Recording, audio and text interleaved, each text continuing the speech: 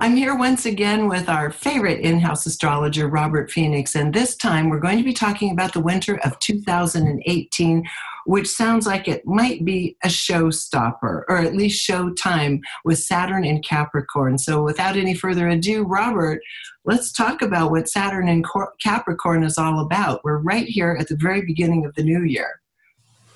Well, first of all, it's great to be back doing this with you, Regina, on a quarterly basis in our new format, and always great to connect with you and have our dialogue. And it's been a really a very interesting time over the last, what are we now? We're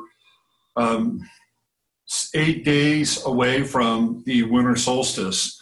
And just to recap what took place during the winter solstice is that the sun was at 0/1 degrees Capricorn, and Saturn was moving into Capricorn at 0 degrees.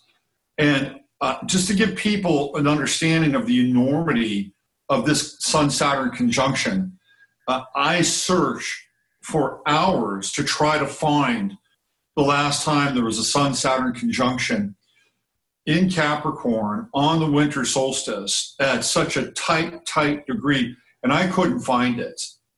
So the enormity of this event and the rarity of it is we can't even begin to kind of measure it against other times and other cycles, because if it's happened in the distant past. So we're in new territory as it relates to what's happening with this actual configuration and alignment. It's very interesting. And for some people, it augurs kind of in some ways, kind of a frightening or kind of a heavy energy that we've all been sort of living with for the last year or so anyway. Yeah. But there's this sense of something big in the offing. And I would say that that's probably correct. And one of the things, just from a mundane level, is that when we have Saturn coming into Capricorn, what we're dealing with is we're dealing with the what people would call the oligarchy or the hierarchy or the corporocratic state or the elite, because the elite are derived from the word El, and L's related to Saturn and Saturn worship. And then we get into all that language about the black hypercube and Baphomet. And even Uncle Sam, if you look at Uncle Sam, he's a very goat-like figure. And Uncle Sam is representative of the sign of Capricorn. So now we've got all this language and all this terminology and all this symbolism, and even the occult energy that's connected to Saturn and Saturn worship that really comes into play when Saturn moves into Capricorn. Now, to get an understanding about where we were the last time Saturn was in Capricorn, that's when essentially the world got remade. We have the fall of the wall during Saturn in Capricorn. We have McDonald's going to places like Beijing and Hungary and Romania and the former Soviet Union. I mean, so what we're looking at is the rise of globalism during the last version of Saturn in Capricorn. And of course, all of this culminates on September 11th in 1991, when George Bush gives his New World Order speech. And that is a really interesting day because it's actually 911 days between that speech and 9/11/2001. And if you look at what happened during that time, it was paving the way for what would happen 911 days after that, again, reordering the world, and particularly in this instance, the Middle East and North Africa. So here we go again, Saturn in Capricorn, and I have no doubt that the world is going to be reordered one more time during this phase and cycle. How it's going to get reordered, well, that's a really big question, and we could spend quite a bit of time talking about it. Nationally, in this country, Saturn is going to be moving into the second house of the United States chart, the Sibley chart of the United States, which I actually have punched up here. So right now, it's still in classically the United States first house. And we won't be able to see the second house manifestation till roughly end of 2018, beginning of 2019. What is the characteristic of the second house manifestation? Well, the second house has to do with money and resources, hard assets, hard resources. Oh, can I make a comment then before we continue? Because just to kind of validate what you're saying, I was just cruising through a bunch of different sites from Zero Hedge on, looking at what the trends are, the expected trends coming up by various authors, and everything was awash with Bitcoin, gold, economy, bubbles bursting. I mean, almost every article I came across had to do with finances and solid assets. So I was I thought, gosh, this feels kind of like the headlines we were reading 8 or 10 years ago, right? Yeah. Well, I think that there's some truth to that. 12 years ago. Yeah. When Uranus goes into Taurus in May, that's when the money game begins to change. We can already see people being conditioned to accept a new form of money. One has to look no further than the commercials for the latest Apple X or the Apple 10 iPhone, where they're promoting people paying with their face. So this is going to ultimately become the new currency. The new currency likely won't be physical at all, although it would be helpful and I think quite provident for people to have hard currency, to have things like silver and gold. If you can, I think it would be a really good hedge to have. Well, gold's going up. Moving into this, kind of bifurcation of assets and resources. We're going to have all these competing cryptos, and we're going to have Goldman Sachs getting in on the crypto game. They've already got a patent on what's called Settlecoin, SETLCOIN. And what that is that they're using a blockchain as a currency bridge between one transaction and another. So let's say you and I are having a deal, and we have to put good money up between us as a bridge between the transaction. That bridge now will be a crypto. So would it be that far off for Goldman Sachs to turn this patented sort of crypto bridge technology into something bigger? Because they want to get on the crypto game. Everybody wants to get in on it to some degree or another. So it's going to be a really interesting time with Uranus going into Taurus. And I can see that there will be some monetary confusion that will take place during that time. But we're basically being conditioned to let go of our idea of purchasing things with hard assets, money, et cetera, et cetera, et cetera. But the Saturn movement into the United States second house, which really won't take place until at the end of 2018, beginning of 2019, I think is going to be a very interesting and challenging time for the economy of the U.S. because that second house, that's hard assets, that's hard work, and it could go in a couple of different ways. It could go in a direction where all of a sudden we do have more Capricornian manufacturing and more Capricornian production in this country at a core second house level.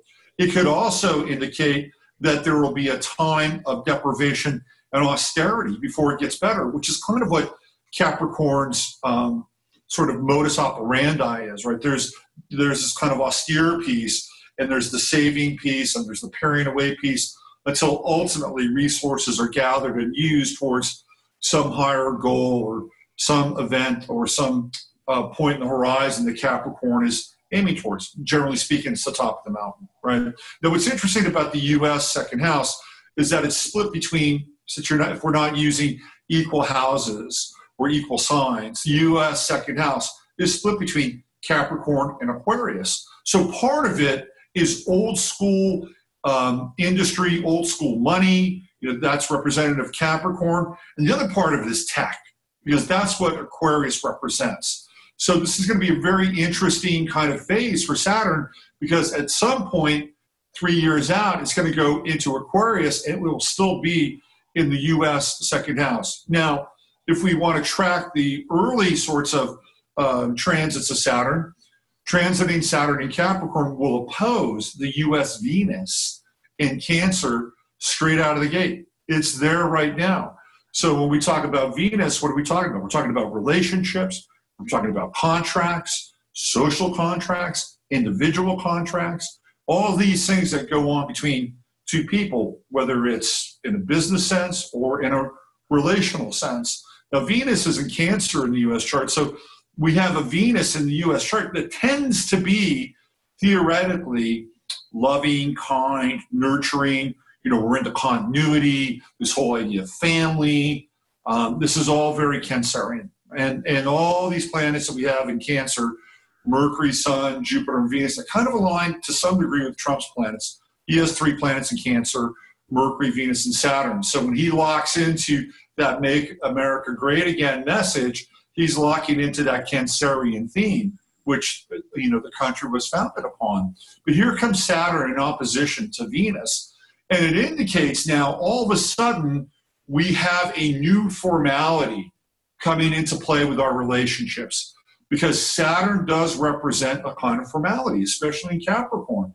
It's really professional. It's very top down. And if we look at what's been going on with the hashtag #MeToo movement, Saturn is a cold winter chill upon the relations of people from a place of being intimate and trusting to also in the workplace. Now NBC is going to have a zero tolerance rule that's been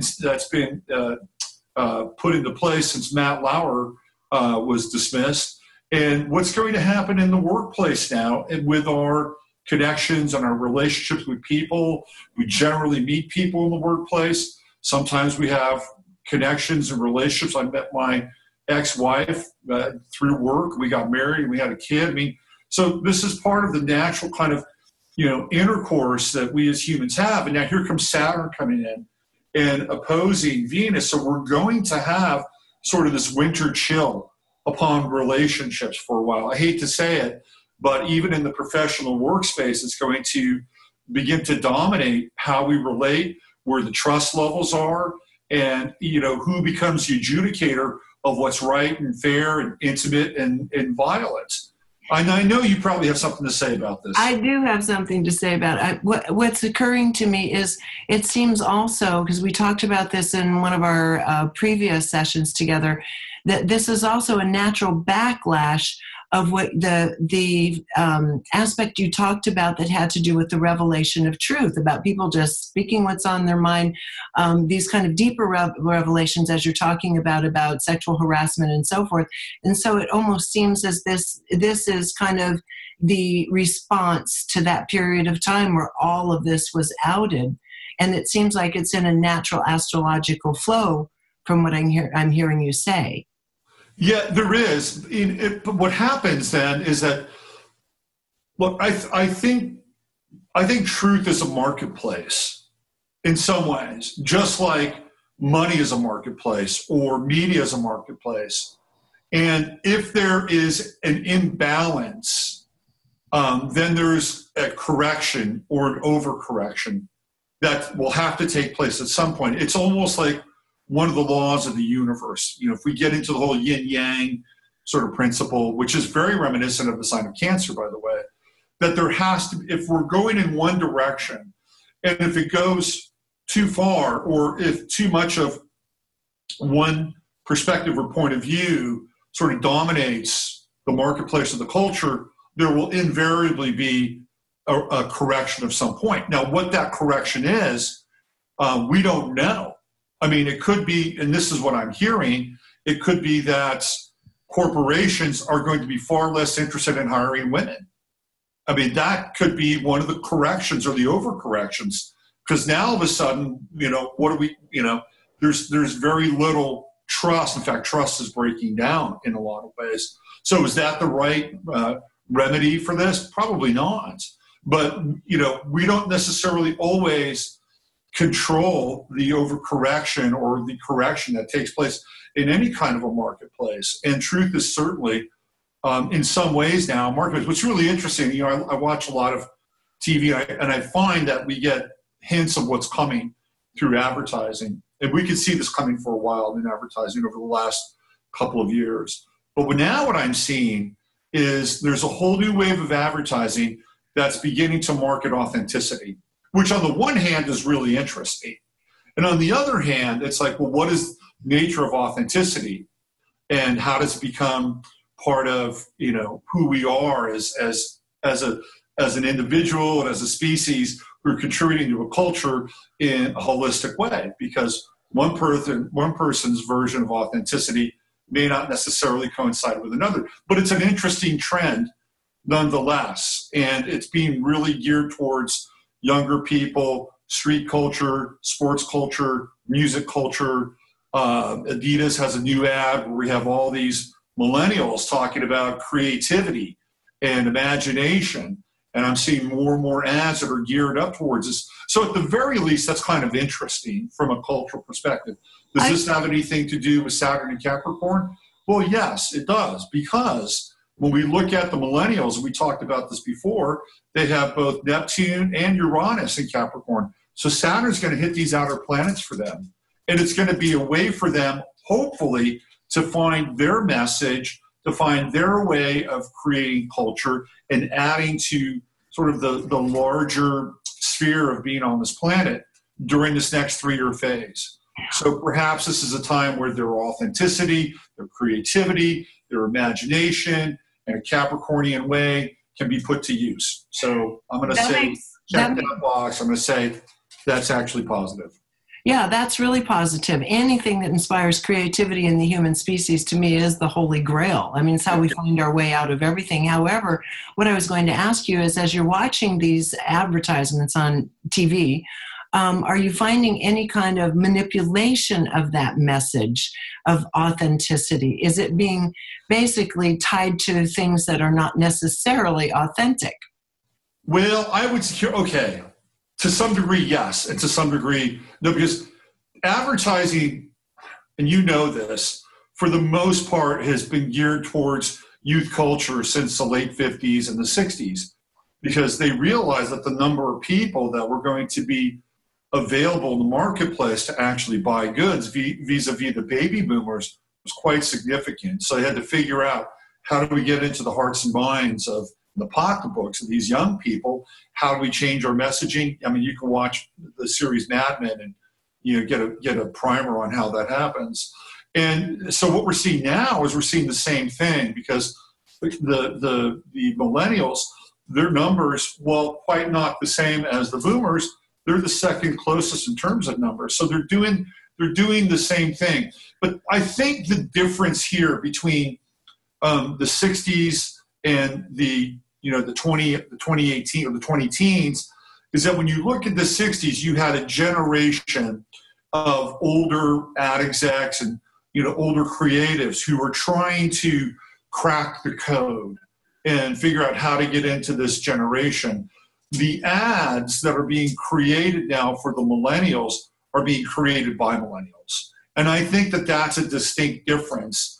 So there's a sense now that they're beginning to talk to one another from the perspective of product, creativity, imagination, to the actual sort of, end user experience. But that said, there's the Adidas commercial is interesting in that the guy who's kind of the sort of the central figure, it's almost like they're sitting at this table. It's like the boardroom meets the Last Supper in some ways.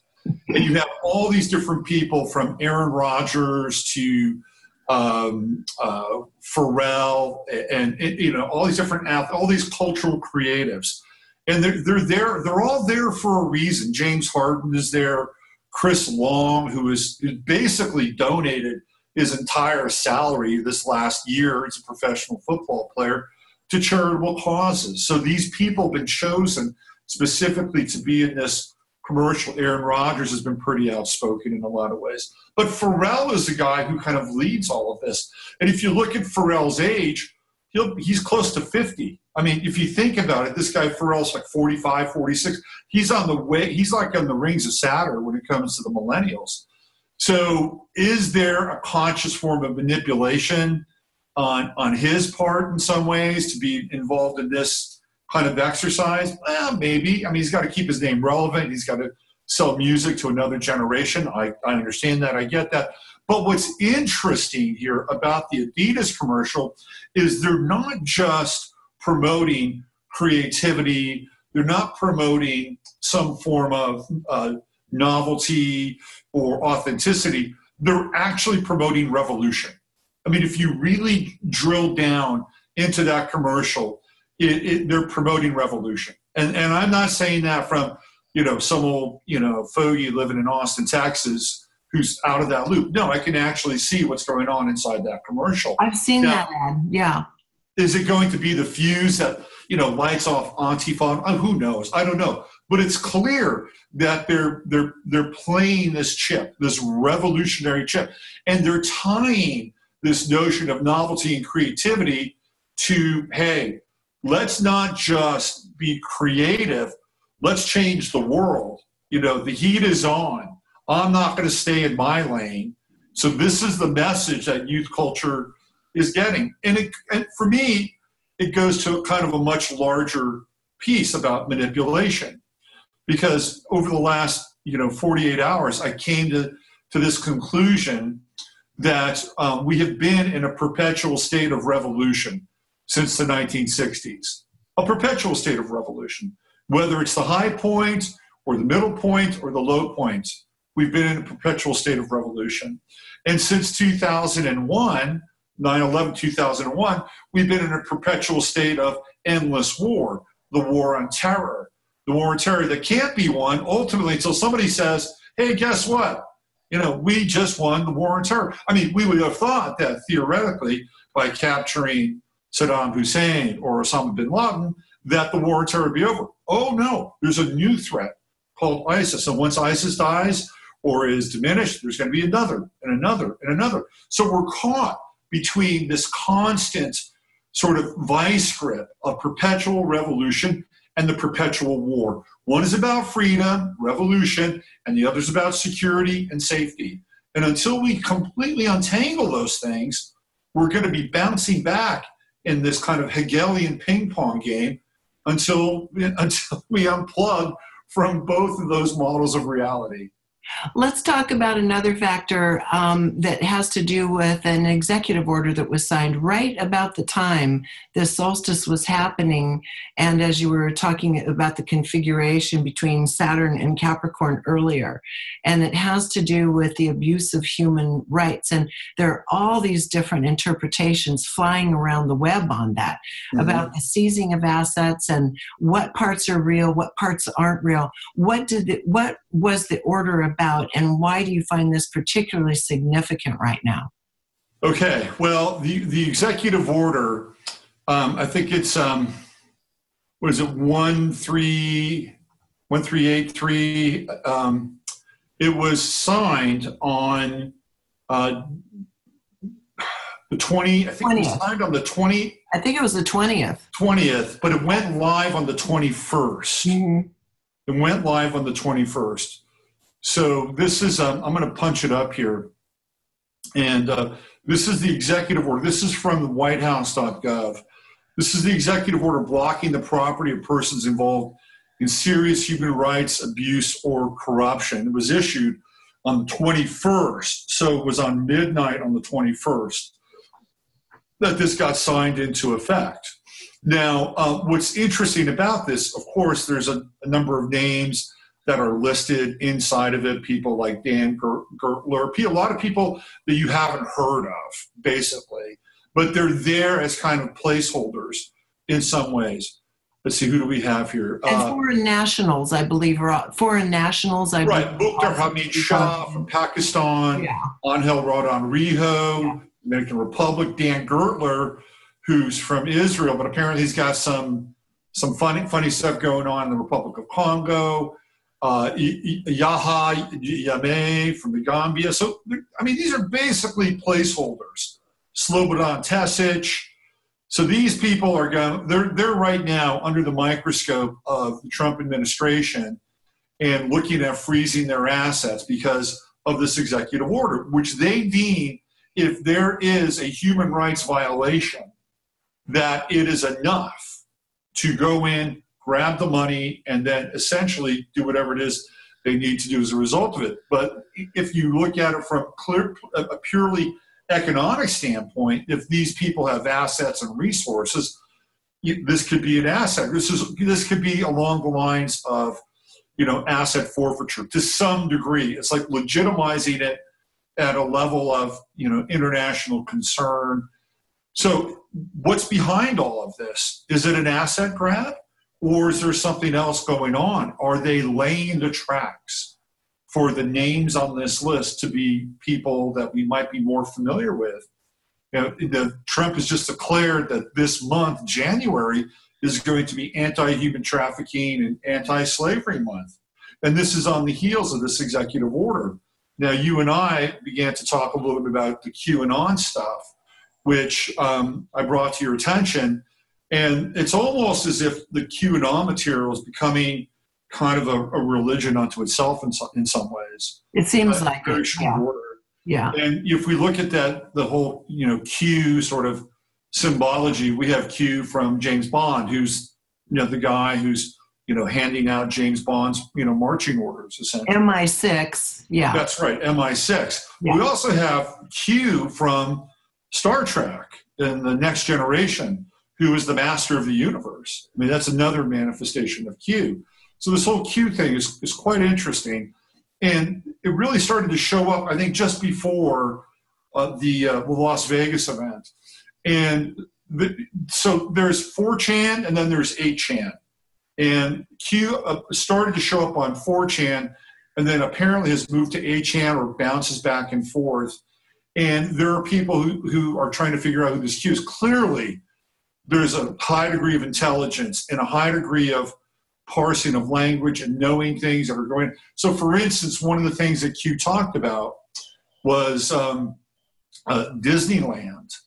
And then right after this Disneyland kind of mentioned, the power went out on Disneyland on Christmas Day. And it was like, well, that's kind of interesting. It was out for like 5 hours. And Disneyland was packed to the gills with people on Christmas Day. The power went out. He also made a reference to LR, who is Lynn, apparently, it was to Lynn Rothschild, who's been connected, of course, to Hillary Clinton, amongst a number of other people. And then right after that LR reference, there was a plane that crashed on the Rothschild estate. And there's a rumor that Jacob Rothschild actually died. Now, whether that's true or not, I don't know. But again, it's been these events and the timing of certain things that have been quite unusual. And when you look at Trump, and what Trump has been doing in his speeches when he's talking to the media at press conferences, there's some very interesting things that he's been doing that are highly unusual. And people are trying to figure out, why he's drinking with two hands versus one. There are some people that think, well, he's just a neat freak, he's fastidious. There are other people who are saying, look, he's actually mocking people drinking from a water bottle with handcuffs on.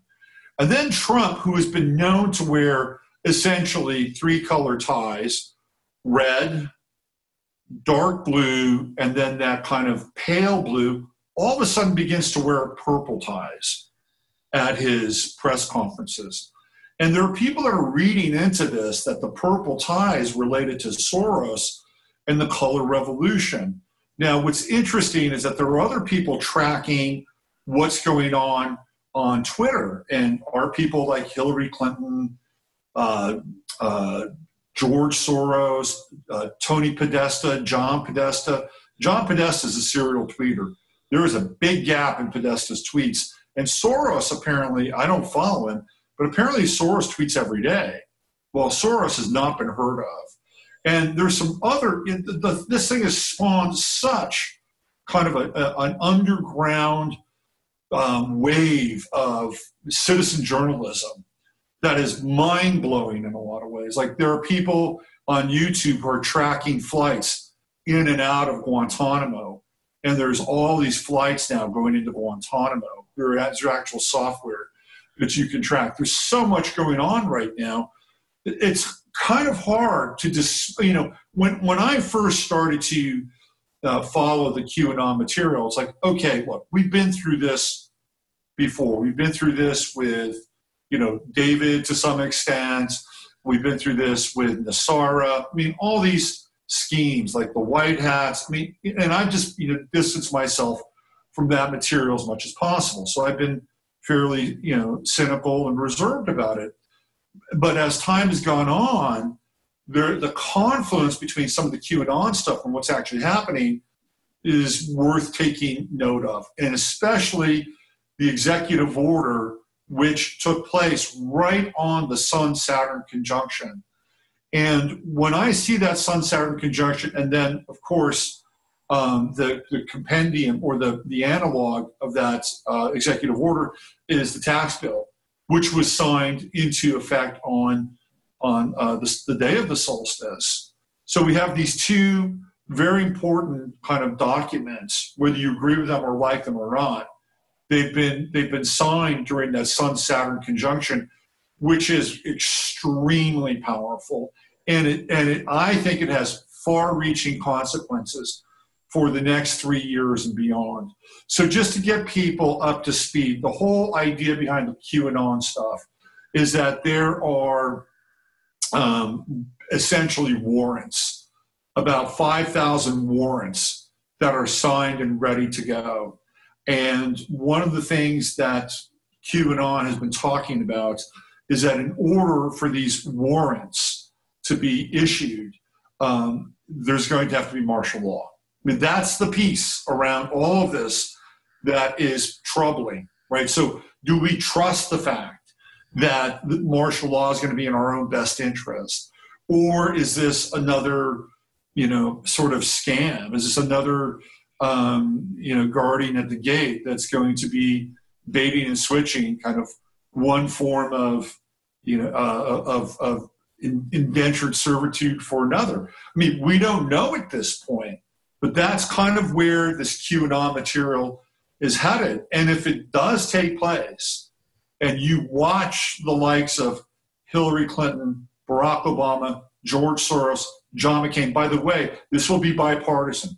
It will not just be Democrats or progressives, but it feels like the majority of them will be. If this does take place, people's heads are going to be blown from the inside out. And if you think things were bad after the election, just wait to see what happens after an event like this. Now, I'm not saying it's going to happen, but we cannot dismiss the fact that this has taken place during the Sun-Saturn conjunction. And again, if we just look back from 1988 through 2001, which was the bulk of Saturn and Capricorn, the world as we know it got remade. It totally got remade. And we're on the precipice, I believe, of that happening again. And the next few months are going to be rather important. This now goes to some of the other things that you and I, that I sent to you, is the Mars transit of Scorpio going through the U.S. 12th house. This is going to be very interesting. It's not quite there yet, but it's going to take place. And when it does, that's the house of hidden enemies. That's the 12th house. Of course, I'm using the Sibley chart. Not everybody uses it. I do. But this is where theoretically this Mars energy in Scorpio, the underbelly, the darkness, the depravity, perhaps the human trafficking, the pedophile, the Pizzagates, whatever is there has a large degree of potentiality of being dredged up. They just released, if I'm not mistaken, some of Huma Abedin's emails to her ex-husband, or still, I guess it's still her husband. I read that this morning. Yeah. Yeah. So this is the starting to dredge this stuff up from the bottom of the swamp. And apparently, now I cannot verify this, but part of the big Q material stuff was that about 4 or 5 weeks ago, there was a major firefight at Langley between Marines and the CIA. Now, there are people who have information that will back that up. I'm not willing to say that actually happened, but that's part of this. That what we're seeing here is the beginning of what I think will be a tremendous purge. I think this purge is coming, and people are going to, I think they're going to flip their wigs. And what I was sharing yesterday on my radio show podcast, Saturn and Capricorn is the long view. It is not the immediate. It's not, and we've been so, indoctrinated into now, me, now. That when we get into the Saturn and Capricorn material, we're going to have to take a long view. We're going to have to step back and say what's really going on here. And part of it is going to have to spark us in some ways to detach from judgment as best as we can.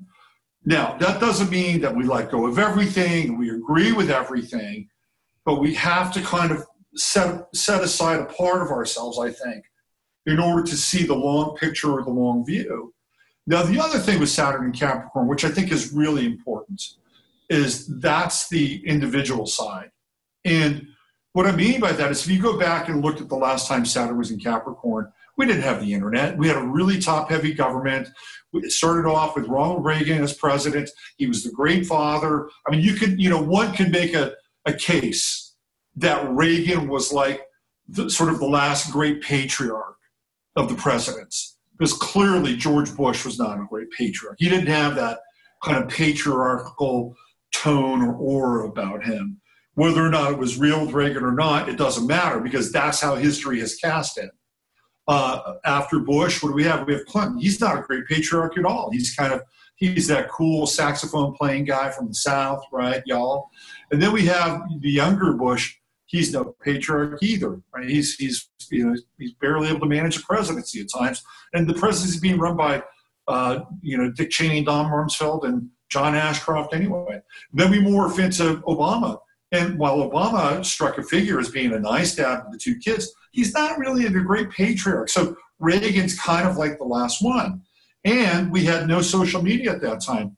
Well, guess what? Trump is in some ways the anti-Reagan. He's certainly close in age to Reagan, but he's not the great patriarch that Reagan at least cast as an image. But we have social media. We have people wanting to get involved. We're not seeing government as being this monolithic. I mean, it is monolithic to the extent that that's the way it's been, but now we have access. Now we have people that are wanting to get involved. Whether or not you like Steve Bannon, whether or not you like the movement that's taking place, it's a populist movement. Even on the left, you've got people wanting to get involved in their own kind of, various and sundry ways. Well, here comes Saturn and Capricorn. Here's your chance. Get involved. Run for something. Get behind something. You want to change the world? Next 3 years, the energy is there, because we're competing with models that the Saturn Capricornian kind of oligarchic structures are going to want to dole out for us as well. It's going to be a really interesting time, Regina. Well, what's interesting is that everything you were saying through last year and even up through our last chat about the fall, the final quarter of 2017, again, I brought this up earlier, had to do with truth rising to the surface. And it sounds like what you're saying here across the board, whether it's through the world of finances, government, or whatnot, relationships, that now a time of reckoning has come. It's time to kind of pay the bills, pay the piper, and now reestablish, whether there are agendas embedded in it, which of course there will be, but to kind of reestablish ourselves by stepping up and paying our bills on time, right? Saturn in Capricorn is about growing up. Yeah. We had Saturn in Sagittarius, which is, let's get to the truth. Let's get to the truth. Aha. All the aha moments of the last 3 years, and there were plenty. Right? Aha. Well, this is what happens when we're adolescents. What happens, when we're adolescents, at the age of 14, we go through the first Saturn opposition. 14 to 15, we go through the first Saturn opposition. We begin to oppose the dominant paradigm that we were born into. We begin to oppose the paternal structures of Saturn, and we begin to develop our own relationship with culture. We begin to develop our own inner authority during that first opposition. And part of that is this exercise where youth has a connection to truth, and they see hypocrisy quite easily. because they're basically fresh off the boat of, the island of spirit, and they're here and they're like, oh, look at this. Well, this doesn't add up, and this doesn't add up, and this doesn't measure out. This is part of that Saturn opposition. Well, we went through that the last 3 years with Saturn and Sagittarius. We went through this kind of adolescent phase, and not in a bad way, because it's an important phase. Now it's like Saturn and Capricorn. Okay, what are you going to do about it? What are you going to do about it? It's okay to sit on the sidelines and say, sex offender, pedophile, drug addicts, whatever. But now what are you going to do about it? This is going to be the question and the mantra for the next 3 years. So we're there. We're at that point. So you just talked a little bit about Mars and Scorpio and the 12th house, and it's transiting through to the first house, right? So let's. It will, yes. What happens after that? Let me punch up the U.S. chart here. Get a gander on it.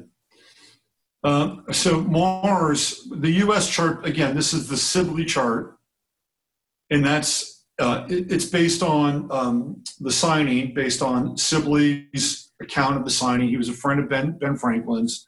Sagittarius rising 8 degrees. Mars right now is at Scorpio 12.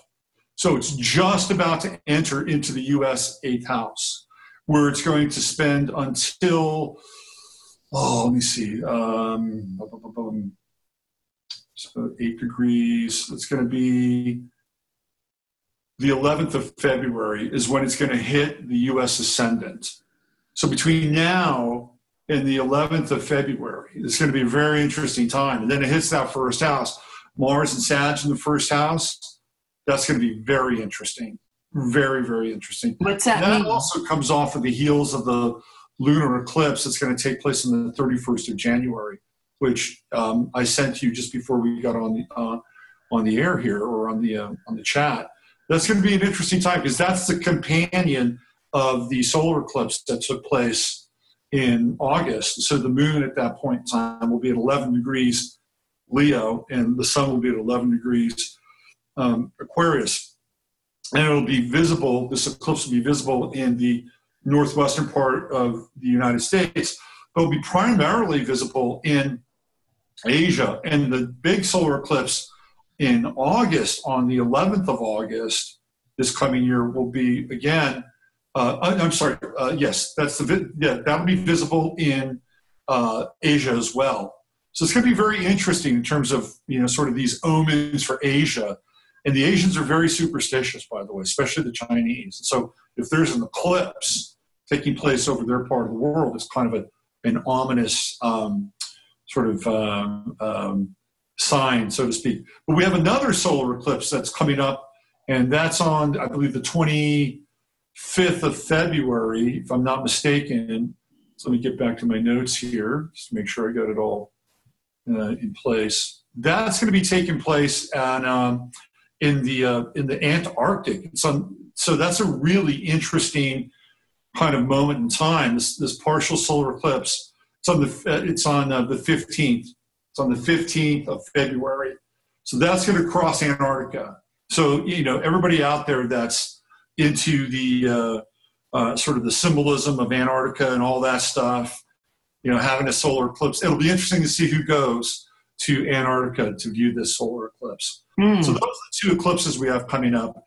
And the one that's happening at the end of January is that companion to the solar eclipse that happened in August. So if there are people who were impacted by that solar eclipse, and some people were and some people weren't, and I know people who have 28 degrees Leo rising, and that eclipse took place right on their Leo, and they had Pluto at 28 Leo on there, and it's like nothing really happened to them, except maybe their lives got a little bit better. So it didn't impact everybody in the same way. But if it did impact you in an intense way, or what might be called quote unquote negative, this lunar eclipse is the companion for that and could provide some interesting answers or solutions or resolution to what took place in August on the 28th. What about the Venus-Neptune conjunction that's happening just sometime after Valentine's Day? I think you said February 22nd. Yes, hold on one second. I just want to make a correction. The eclipse took place on August 21st at 28 degrees. I know a lot of people are very specific here, and I just want to make sure. Okay, good. Thanks for the correction. Okay, Yeah. Venus-Neptune conjunction, February, end of February, the 22nd. Yeah, that happens on February 22nd, and it's a window. That Venus-Neptune conjunction is a window. And of course, Venus is going to be Pisces, Neptune is in Pisces. I think it's a really fantastic opportunity for people to lay down their arms. We don't get, we'll have the Venus-Neptune conjunction, it happens. Like once a year, roughly, it happens. So it depends on if Venus is retrograde. So it's roughly once a year. So when it happens, though, it can be a really powerful, wonderful, transcendent moment in time. If enough of us understand that on February 22nd this is happening, and we activate some level of forgiveness, which is really tough for people. For some people it's really difficult to forgive. We have these long buried wounds and grudges and resentments, and it's tough. And at some level we're going to have to move through that stuff at some point in time. The grievances need to be addressed, and once they're addressed, then you can move on from them. There's no point in continuing to carry around this burden that we've been carrying around, and that's from the personal to the collective. So this Venus-Neptune conjunction can be very, very healing.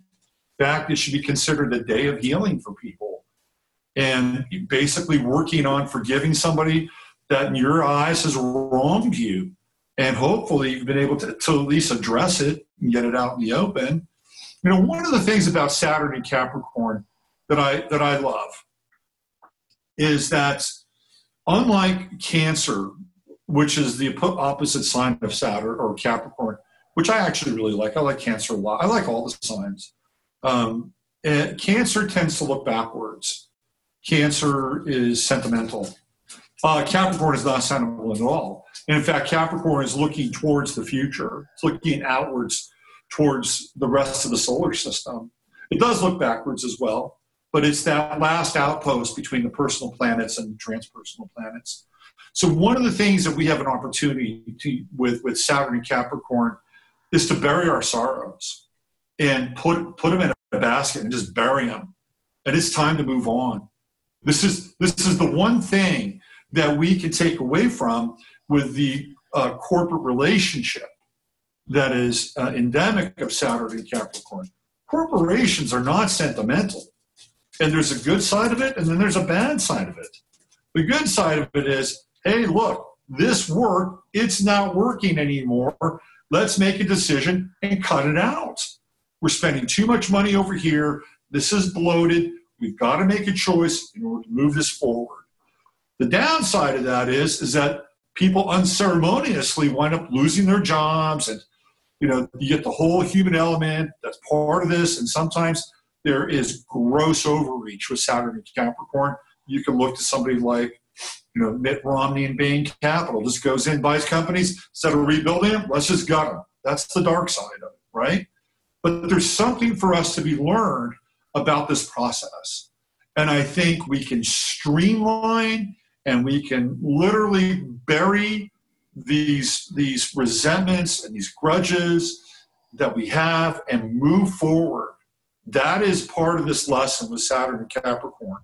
It's moving forward and leaving the hooks and the pain and all these things from the past behind. And you want to do some soul searching and have a little ceremony or a ritual. Say goodbye to them. Pay them their dues. Pay your respects to your past, because a new world is coming. You better get up to speed real fast with it. I like that. So we have a day to reflect.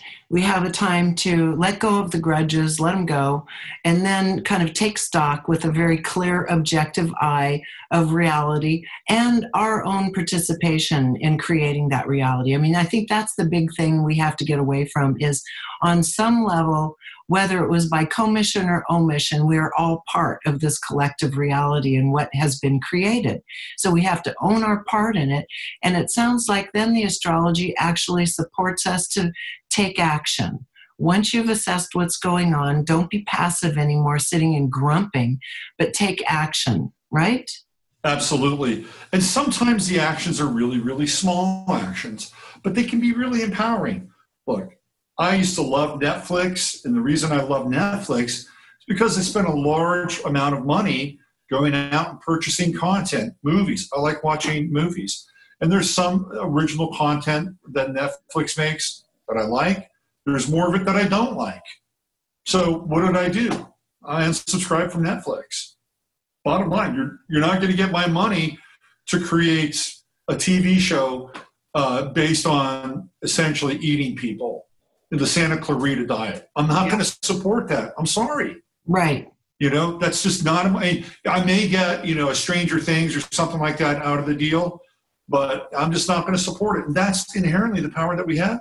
If you don't like something, do something about it. Unplug from it. No longer give your consent. Give your consent to something that you do approve of. If there's something you don't like in terms of a law, whether it's local or national, get involved, make a change.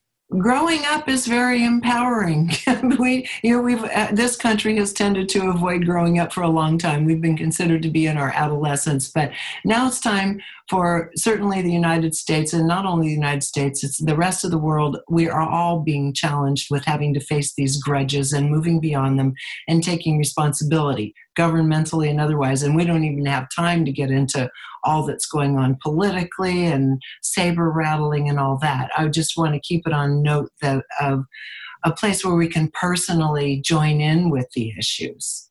Yeah, I agree. I totally agree with that. Yep. Any final thoughts, any aspects we haven't gotten to yet, Robert? Anything besides this potential to let go and make peace on February 22nd? Anything else along that line?